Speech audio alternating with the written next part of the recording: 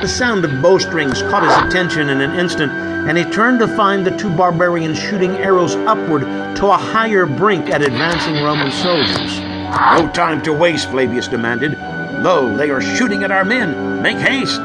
"Sir, the two of us could fend them off." "Now, soldier." Like a dog's collar yanked tightly by his master, Nicholas turned and swiftly made way toward the archers. As Nicholas moved quickly and silently toward the two foes, he watched one shoot a passing Roman who plummeted off the bluff down to the river far below, and Nicholas shuddered as the body bounced off jagged rocks. He momentarily watched the scene in aversion, but knew he must press forward as silently as possible. Attack by surprise was his best option. However, to his dismay, his foot crashed against some gravel, and he lost his footing near the edge, and rock slid noisily over the ledge.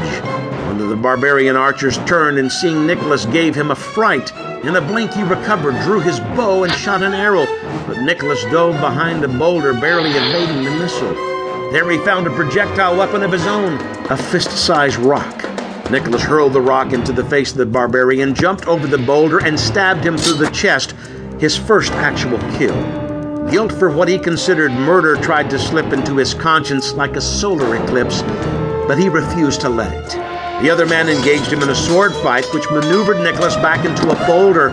When the man lunged to finish him off, Nicholas jumped backward into the boulder and struck the barbarian with his feet.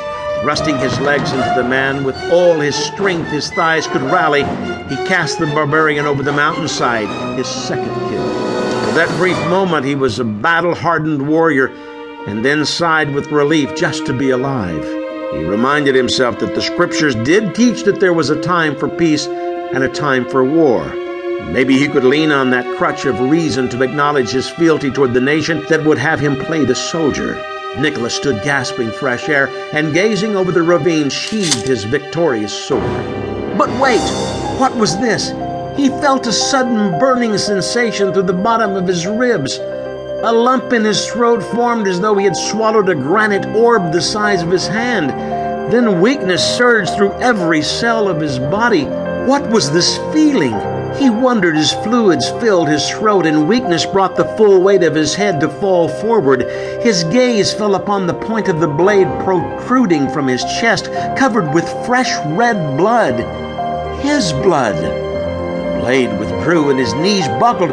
Somehow, he reasoned dreamily, he must have missed an enemy. One must have come up from behind him without notice. How Flavius could have seen this without rescuing him, he didn't comprehend.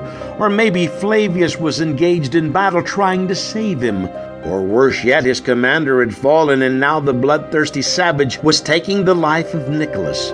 His knees slammed heavily on the rock as his heart slammed heavily upon despair. He had failed his captain.